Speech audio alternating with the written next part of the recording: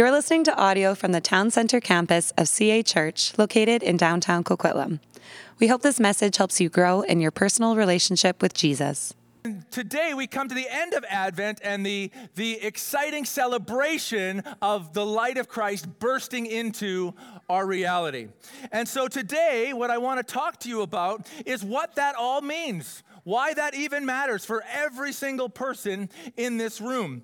And I want us to read, I'm going to read from the Gospel of John. John was a close friend of Jesus. He wrote out the entire story after Jesus had lived, died, and was resurrected. He thought this story is important.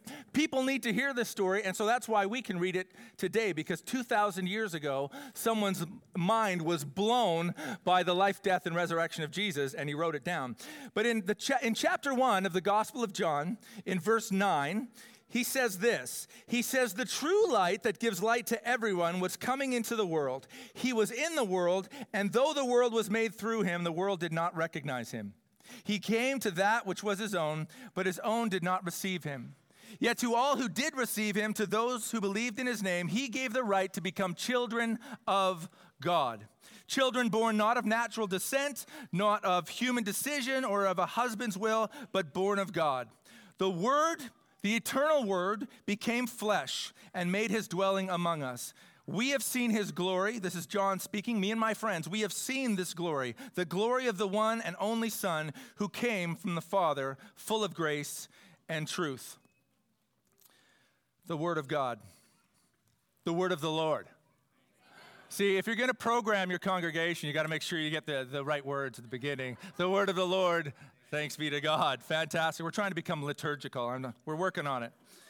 I want to ask you on this special day, as you show up, and some of you showed up here because you want to feel your warm fuzzies as we enter into these next few days. Some of us are here because of tradition. Some of us are here for nostalgia. We want to hear our Christmas songs. So I want to ask this question: what do you think you're doing here this morning? What do you think? Why are we all here? What are we searching for? What are we expecting? What are we hoping to get out of this morning? What are we hoping that Marika and the team can pull off for us this morning in our hearts? What are we hoping that these, battery-operated candles and sliced oranges, this is beyond my expertise, but what do we think this is going to stir up and do for us as we enter into these next few days? And probably for many of us, we're hoping for different things. Some of us can talk about what we think is great about Christmas. Maybe more of us can list things that we don't like so much about Christmas. But many of us, we can't even answer why we even like jumping into Christmas. Why are we here? One of the reasons I've enjoyed looking at kind of Christmas and the Advent through the way John tells it in his gospel, and I'm not sure whether you noticed this for those of you who've been here for the last month, there's none of the regular Christmas stuff in John's gospel. Did you notice that? There's no shepherds, there's no angels, there's no Mary, there's no baby in a manger with golden fleece diapers. Anyone? Yeah, okay, there's a few. None of that. John just skips all of that and gets to the reason why all those things actually matter. Why would angels show up? Why would wise men show up? Why does anyone care? Why do all of these things matter? What does it mean that the light, as he says in verse 9, the light has come and that the light is true light? So I want to talk to us briefly about what this great story of Christmas means, not 2,000 years ago, but what it means today. We've been thinking of it over this last month kind of cognitively, but now I want to talk experientially. What does it mean for us? What does it mean that true light has shone and is offered to you and I? Why does Christmas matter? Well, the first thing is Christmas means that you and I can know God. Christmas means that you and I can know God. Christmas says, you want to know who God is? Look at Jesus. When we are learning about somebody, we might observe how they interact with other people. We might watch some of their habits. We might ask other people about them. John says if you want to know who God is and what he's like and what he thinks of you, you look at Jesus, the light of life. Christmas is so radical because it highlights the fact that only Christianity, of all religions of the world, says that the divine creator of the world has become human. And therefore, he's become like a child. And he's become vulnerable. And we'll find out later in the gospel, he even becomes killable. The God of creation submitted himself to even become killable. We worship a God with scars, and we worship a God with scrapes. What does that mean for you and I? Well, some of you in this room have many of you have had great experiences when you've gone to the hospital, I'm sure. Doctors, I'm sure.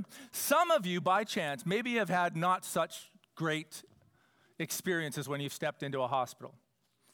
And you get into a hospital and you know you're going to be there for a few days, and they slap a stylish paper gown on you, and you're wondering, what's that breeze? As you wear it down the halls, and you're told to follow the line, just follow the line and go to the room and wait. And you step into a new room, things are different, you don't know who you're going to be talking to, what they're going to say to you. Then they maybe put you in another room and say, okay, now lay down on that table in the dark and we'll get to you. Some of you have maybe experienced that idea. And maybe we ask ourselves, they send me down this line, they dress me this way, they don't answer all my questions, and here I am laying on a cold table in the dark. And you wonder, have they ever gone through this?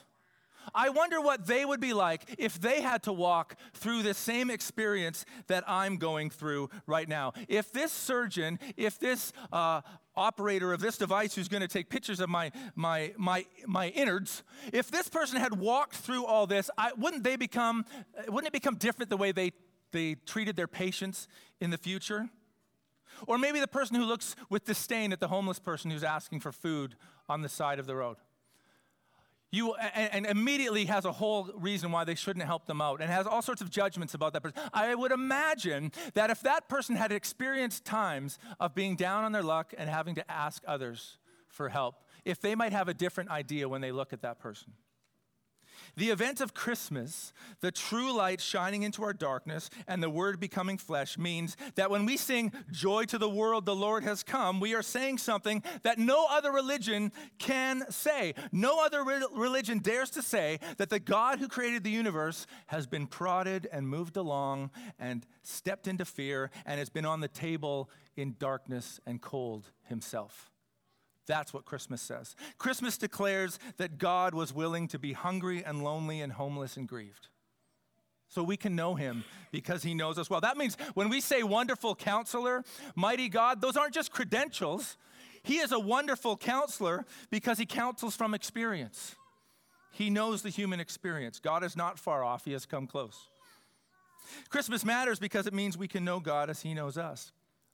But that leads me to my second point I want to give you this morning, and that is that Christmas also matters because it declares the end of religion. Now you're going, wait a second. Aren't we gathering on a Sunday because we're religious? But Christmas declares the end of religion. And at the end of religion is not a prize because you did everything right, but it's a person. The end of religion is a person.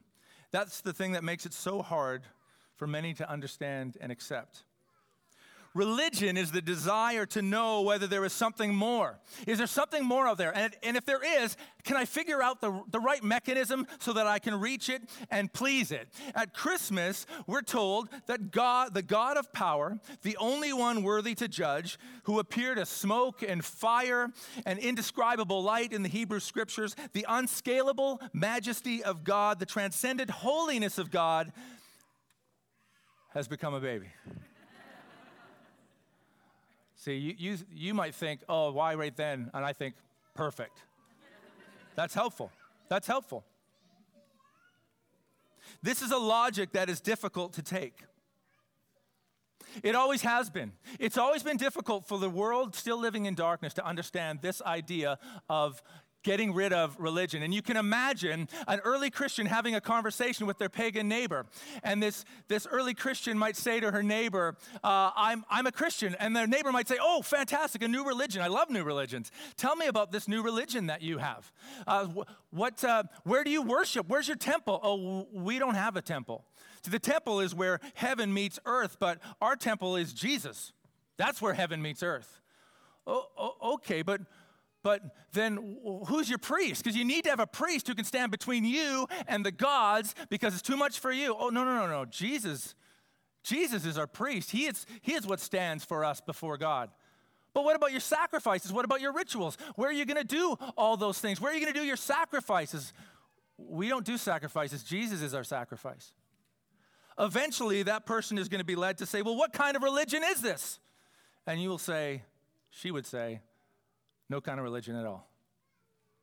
I found life in a person. All the stuff of religion is gone because Jesus is the temple. He is where we meet with eternity. He himself is the end of tabernacles and temples and sacrifices and all of that. He has brought an end to all of it. The light has shone into the darkness.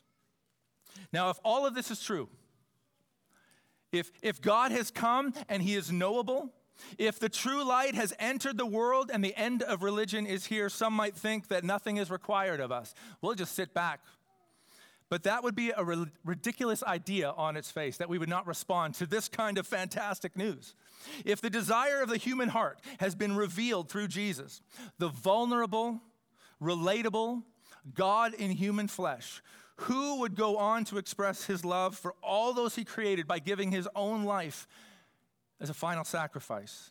Removing religion as a necessity, what does that mean practically?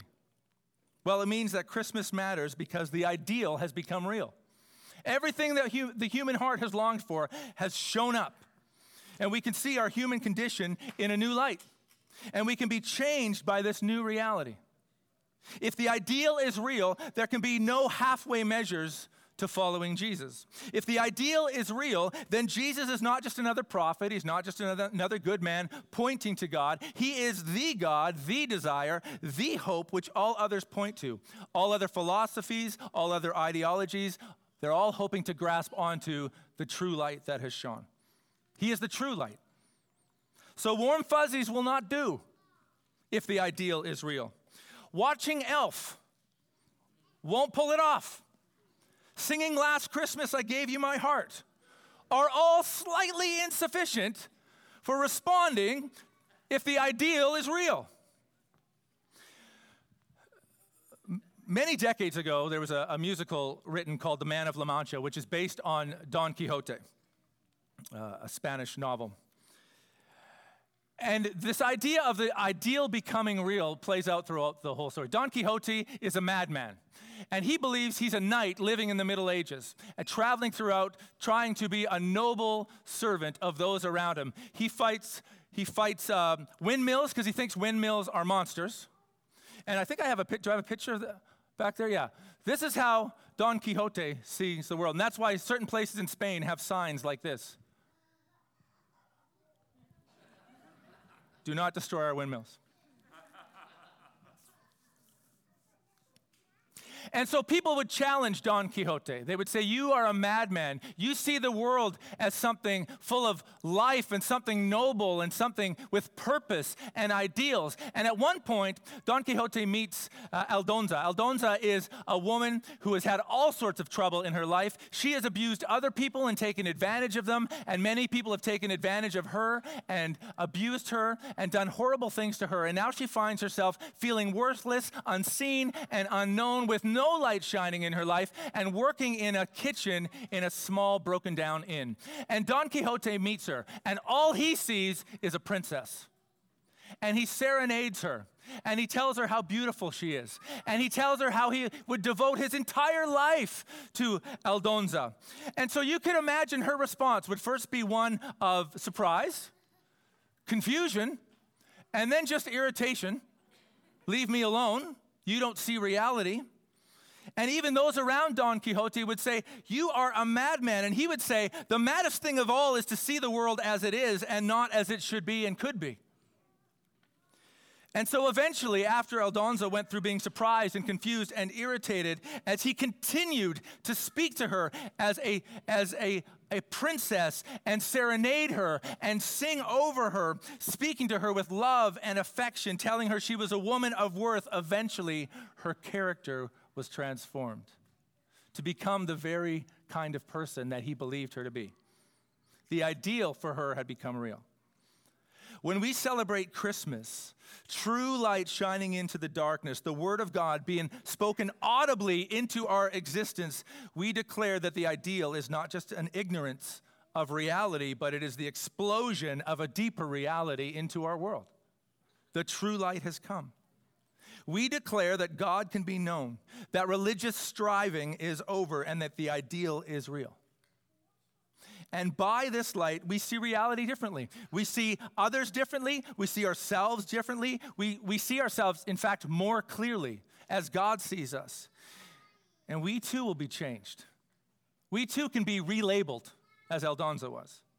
Relabeled as children of the true light, children of the living God, invited into his grace and truth. And so, guys, we're going to finish the service this morning, and you're going to head off this afternoon. You're going to head home and invite others in.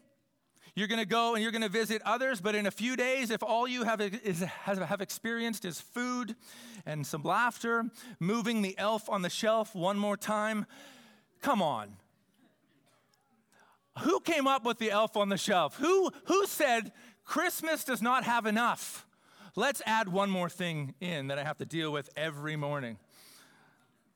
But if that's all our Christmas is, we'll continue to go through these motions, continue to open our calendars, running that maybe after the next bargain on Boxing Day. If this is all we run after, we will be stuck. We will miss out on a God who can be known. We will still just be practicing religion and not loving a person. And the ideal will be packed away into boxes and put in the attic until next year. And so as we pray, and as we step into this next week of Christmas lights, projections of snowflakes, I want us to invite the true light, the light by which all other light is in fact darkness, to redefine us, to give us meaning, to serenade over us, to overtake us and to change us into children of the living God. Because Christmas declares that God can be known, that our striving is over, and the ideal has become real. Let's pray. Jesus, we thank you because you came as a vulnerable child. You experienced the dirt of humanity so that we could approach you as wonderful counselor. Jesus, you lived a life that would lead to the defeat of death itself, and death and darkness in us and around us. And so we proclaim you as mighty God. Your love is never failing, and your desire is that we would respond and be called children of the living God. So we call you our Abba. We call you our everlasting Father. And Jesus, we declare to you, even in the midst of this season, we are in need of light in our darkness. We are in need of clarity in our chaos. And so we call out to you, please be our Prince of Peace. Live in us and through us, we pray. In this season in our lives, be our greatest pursuit and our greatest prize, and may we be conduits of your light in a world so in need of it. We pray this in your name. Amen. Thanks for listening to this message. If you've been listening to our sermons, but you're not a part of a church community, we would love to have you join us. You can go to cachurch.ca to find out more about getting involved in the life and mission of CA Church.